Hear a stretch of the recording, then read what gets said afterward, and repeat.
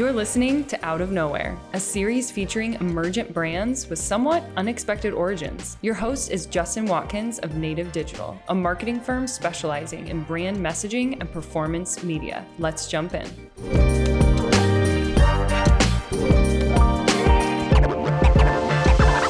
I didn't grow up as a farm kid.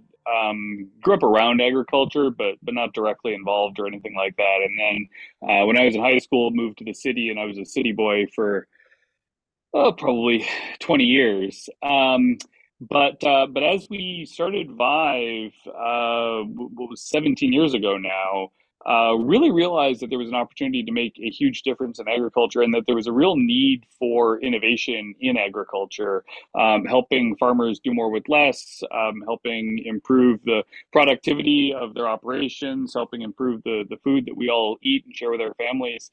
And I have absolutely loved this industry, and it's where I want to spend my career. It is incredible to me, the desire for innovation in agriculture, the excitement about adopting new technologies, the opportunity to make an impact. I think most entrepreneurs are impact motivated, but doing something with food, it's such an incredible industry to be a part of, compared to being in a SaaS business in tech or something like that. It's incredible to me how meaningful it is. And then the other piece is, agriculture is an industry where it's a bit of a closer community than I think in a lot of other industries. And I was at Grow Canada, which is the big industry agriculture event up here in Canada a couple of weeks ago.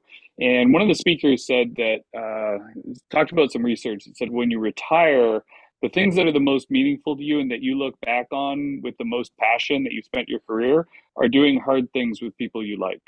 And I think making food production better is an example of a hard thing, but it's a hard thing, and agriculture is filled with great people. So that's a big part of why I'm still actively involved in this industry. Yeah. So I'm curious. You said you didn't grow up around the farm, but now you don't want to get away from it, right? Was it? Mm-hmm.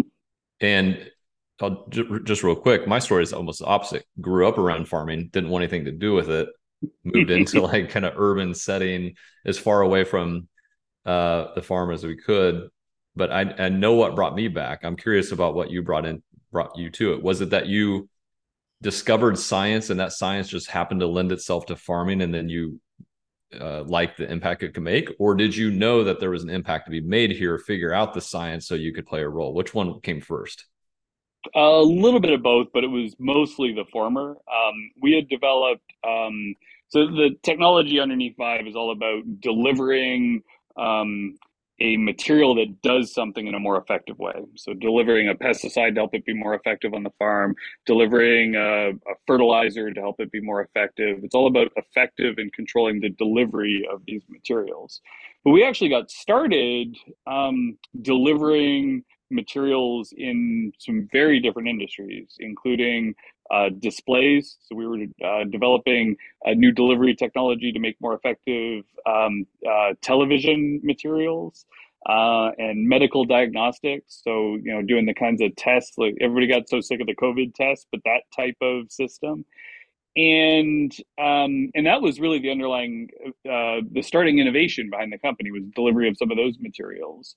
And what we really realized after we'd been at it for a couple of years was that our core advantages were that we could do this at massive scale in a pretty cost-effective way. And you don't care about that if you're making TVs, because you use such a small amount of these materials when you're making TVs. And you don't care about it when you're making medical diagnostics for the same reason. You don't care about it in pharmaceuticals for the same reason. But you know what industry needs effective delivery at massive scale everywhere in the world? Agriculture. And so we ended up looking at applications in agriculture and in personal care. So in cosmetics was the other application area we looked pretty seriously at. And I'm a heck of a lot more excited to be building innovations for agriculture than I would be as in a cosmetics company. So that makes a ton of sense. It makes a ton of sense. What was the early days of Vive? Like, what was that sort of, and maybe you just kind of described it, was understanding like who needs this technology, but what was kind of like the early idea, innovation thing that you came across, and what like convictions did you have about that were present that maybe others around you didn't quite see at the time? Yeah, the underlying technology when we first developed it was this delivery system, these small carriers that can help carry an active ingredient to where it needs to go in a real world application. Um, and one of the pieces of advice early entrepreneurs often get told is you need to focus on market pull. Go out there and talk to as many people as you can about how your technology can be used, and really get somebody that's going to bite on it, and then that's the direction that you chase. And I think for really deep tech innovations, that's bad advice, because we spent a couple of years doing that. And what would happen is we'd go talk to a company, we'd go talk to a car company about their issues with delivery of materials. And they would give us the absolute hardest problem that they possibly could. And then it would be very difficult to solve. And we would spend 6 months trying to see whether we could apply the technology to that incredibly hard problem, and then find out that it wasn't really a fit. And we did that in a number of different industries to try to assess where the technology might be able to work. And then we sat down and said, all right, this isn't working. We need to sit down and look at what have we learned? What do we understand about how our technology can be used? And how do we build this into something that we can take to somebody where we've already proven it. We already know how it's going to work, and we're going to be able to then start to work with receptors and learn about the market and develop it from there. And that was when we went through the cosmetics and agricultural applications and decided to pick agriculture. And then we spent I'm going to say about a year developing the initial technology in agriculture before we really started engaging with other people in the industry, and really assessing where we might be able to take it from there. And I mean, that was 13 years ago. The technology's evolved a lot since then. I mean, you learn a ton as you try to deploy something into the real world, but that's really how we got started. So you talked about some what sounded like maybe some dead ends or some false starts right there. Mm-hmm. Looking back, do you feel like it was helpful to have some of those false starts of kind of like, hey, people might lure us into this path and we know, firsthand all too well, like that's not a good path? Or would you much prefer to never learn those lessons and just get right off to the races? Oh, that's a fun question.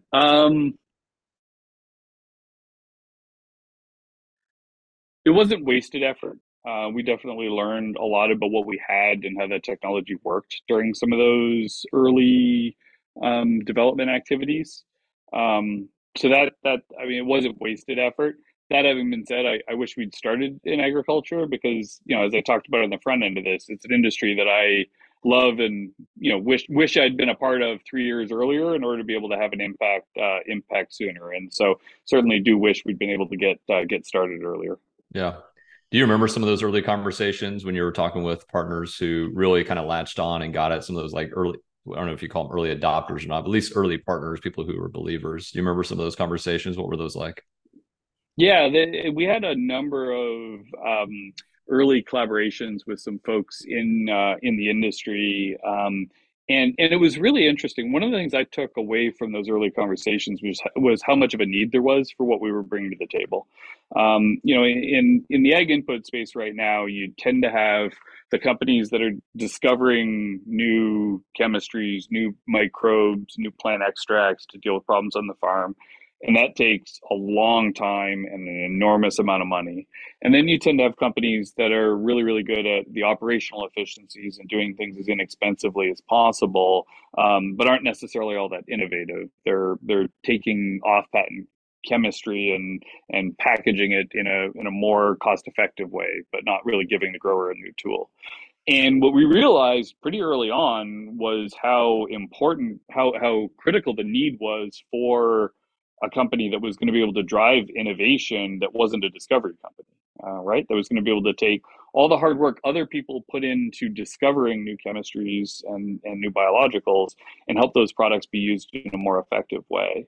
And it was amazing to me how every conversation we had in the front end, we would walk away with a laundry list of potential opportunities associated with our technology and what we might be able to do.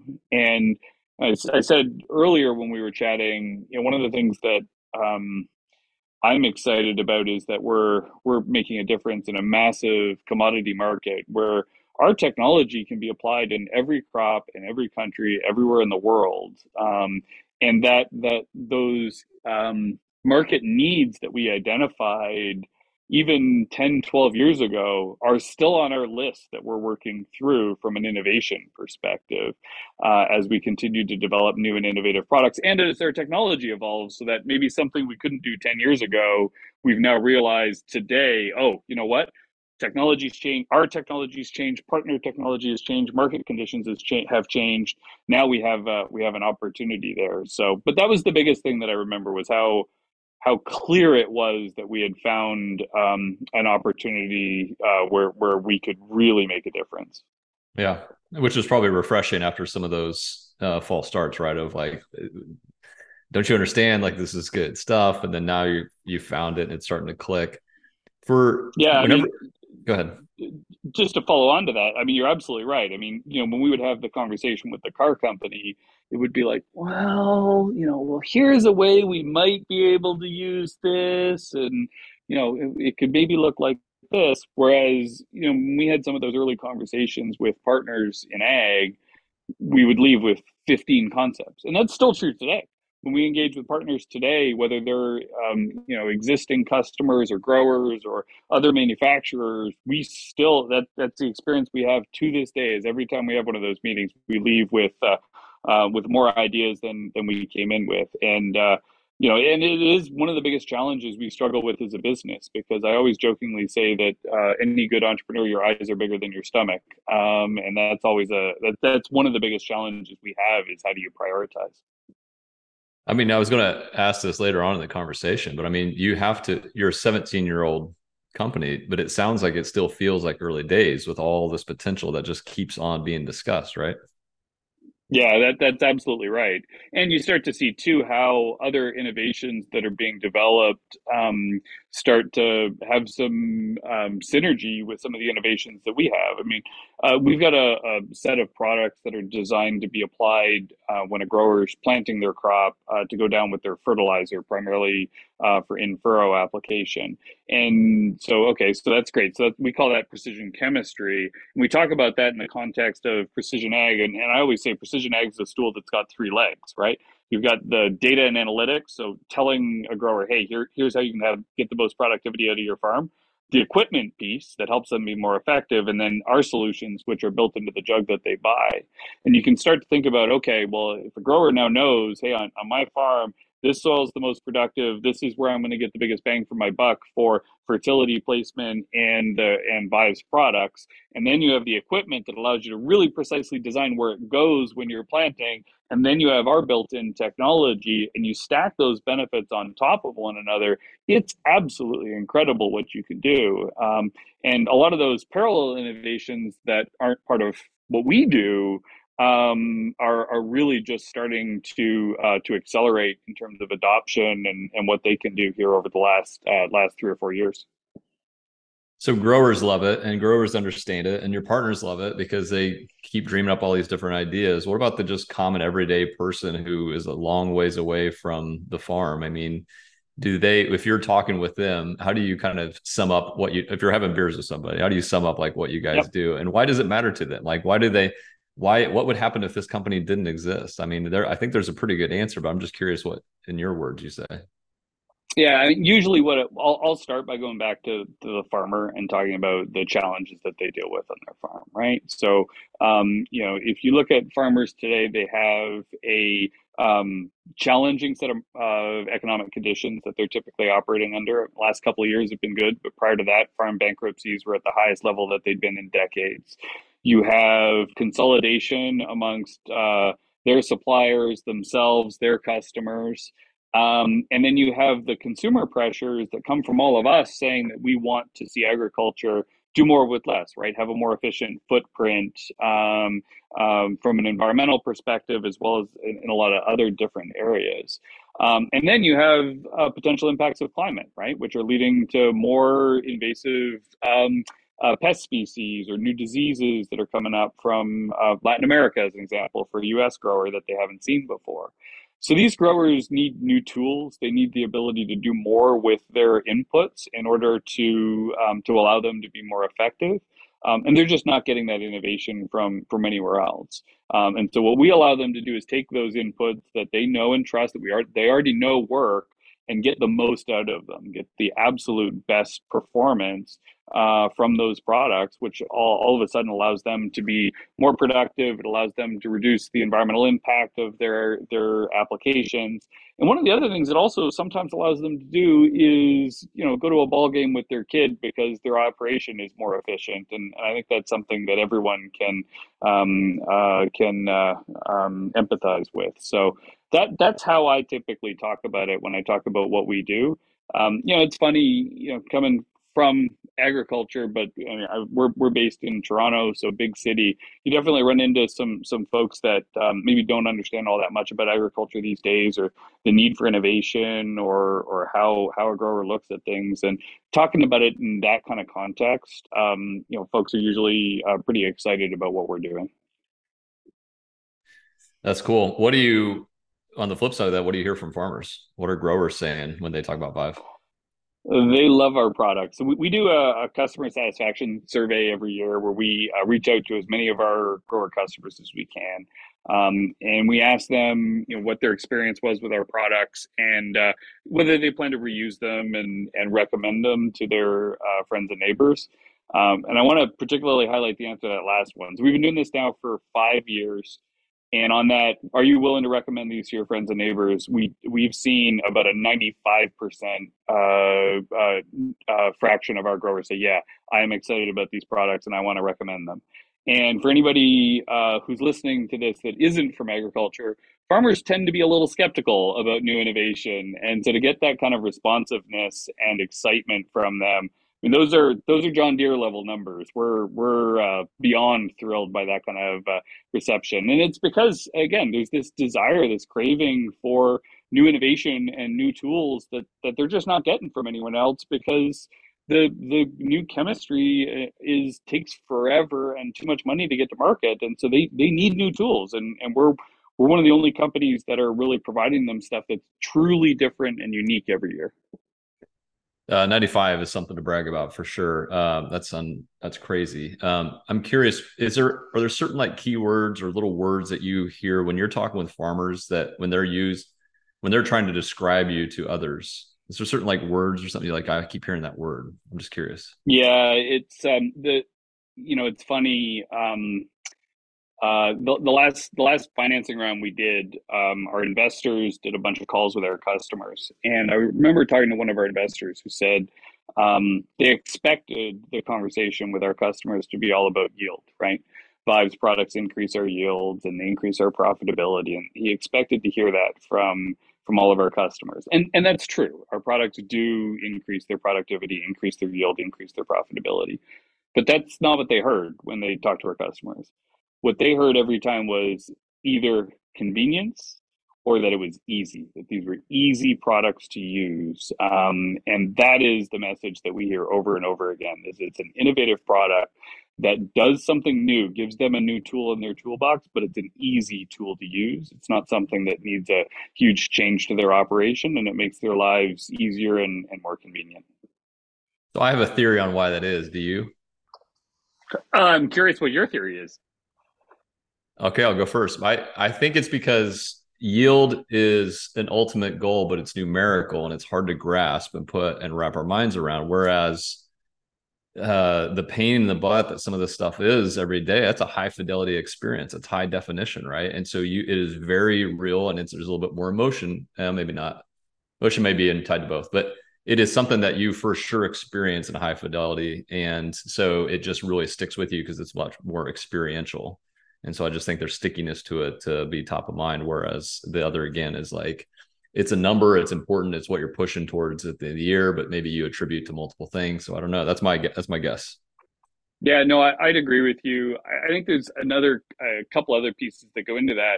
I mean, one is most of our products are designed to be used when a grower's first planting their crop. And then they're coming back at harvest 6 months later, 5 months later, whatever. They're coming back when they come back for harvest, that's a long time difference between when they made the decision to use our products and when they're seeing the results of it. And I think you're exactly right.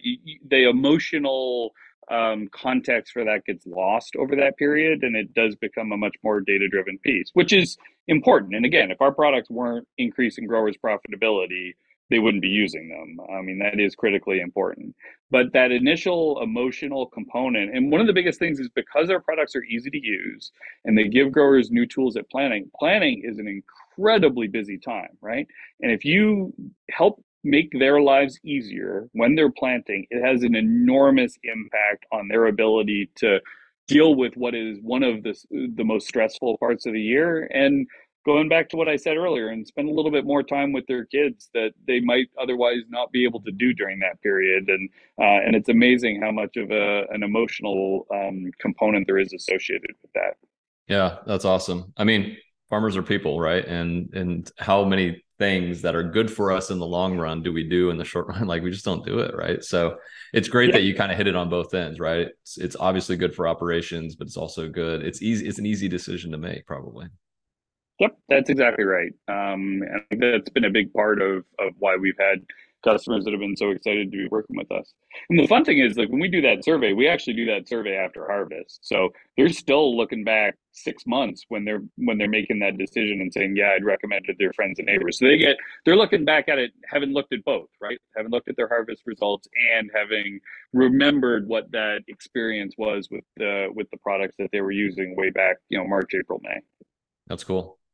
When you're talking with partners or growers, just anybody in the industry, are there still misconceptions that you come across of people who just don't quite fully understand what your team understands, or any misconceptions you come across or would like to clear up if you could?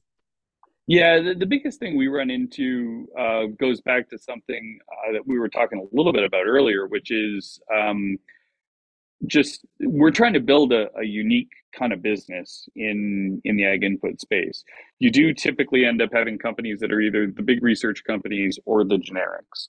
And there hasn't really been companies like us that are taking chemistries that growers have been using for 30 years that are off patent and giving them a new tool. And so sometimes we do run into growers or distributors or retailers that want to put us in the generics bucket, right? And they want to just say, well, this is just like the competitive product. And so we end up having to spend a fair bit of time educating folks on the benefits associated with what we're doing, the fact that they can be used in a new way, the agronomic benefits associated with that, the productivity benefits associated with that, sustainability benefits if that's important to the customer that we're talking about. And that does take some time to have those conversations. I mean, we're value added. We're selling new products that are innovative, and so that does take some time. But I think that's probably the biggest misconception we end up running into, or is really just explaining to folks that, in our view, this is really going to be a new category in ag. And it's funny sometimes when I'm talking to more generalist audiences, I'll talk about this in the context of the pharmaceutical world, because pharmaceutical world used to look just like agriculture. You'd have the guys that did all the research, and then you'd have the generics companies. And what started to happen was people realized that if you can effectively deliver a drug in a new way by having a patch, or having a delivery system that helps the drug go to your heart and not go elsewhere in your body, or have something you can take orally instead of it being injected, you can make people's lives easier. You can, again, it's the easy button, it's the convenience, it's helping them be able to live their lives instead of having to go to the hospital for an injection. Now you can take it at home and spend the time with your kids. And so that segment has been in pharma for 20 or 25 years, but it went through the same issues with that segment. Originally when people started doing drug delivery, nobody knew what that looked like. And so we're following that same playbook in agriculture, and we think we're going to have the same kinds of impacts. Yeah. Anytime you're pioneering a new category, that comes with a lot of education, and it is sometimes requires a lot of resources, time, and energy, but it's also everybody wants to be the category pioneer, at the same time. Yep. So do you feel like you are truly kind of standing alone? Do you see more competition? What do you foresee on the horizon there as you guys make progress into this new category? Yeah, I mean, we certainly view ourselves as the market leader doing this.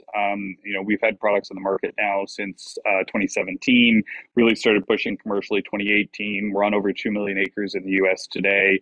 We really, I mean, most of the competitive types of technologies and that type of thing are pre-commercial at this stage. That having been said, I mean, folks have realized that we're onto something, and it's definitely a segment that is going to grow in the same way that drug delivery became a really meaningful segment in pharmaceuticals. So I do expect that we'll start to see more competition in the market. One of the nice things in agriculture, though, is you have a really nice built-in moat because these products are typically, first of all, 95% willingness to recommend, right? So you have that sticky sale for growers that are seeing the benefits associated with your products. But then you also have the regulatory approval component that's necessary for any new technology. And that's never straightforward. It always requires some really good science to make sure that you can assess any potential risks associated with the new technology, and then work with the regulator to make sure that they're comfortable with the mitigation measures that are in place. And so typically when I think about other technology companies like ours, I typically think that we've got probably a 4-year head start over where most of them are at. Where I probably see the biggest competitive response is going to be from the big guys, and ultimately the big guys these days, they want to innovate in areas where they can build an average product for an average grower in every country in the world. And because of our innovative approach to developing new products, we can develop products for specific growers in specific markets. And those opportunities aren't going to be ones that the big guys are going to want to come after us in. Yeah, that's great. What about if you put yourself in the shoes of the growers and you look, I don't know, 5, 10, 20 years down the road? Are there things that you foresee coming their direction, being available to them, that's going to make their lives better, just continue to push precision ag forward? Yeah, the biggest area, and I'll talk about it more from the input side and what we're excited about. The biggest thing that I do think, if you go forward 20 years, that is going to be different than today is the fraction of products that are going to be based on biological solutions.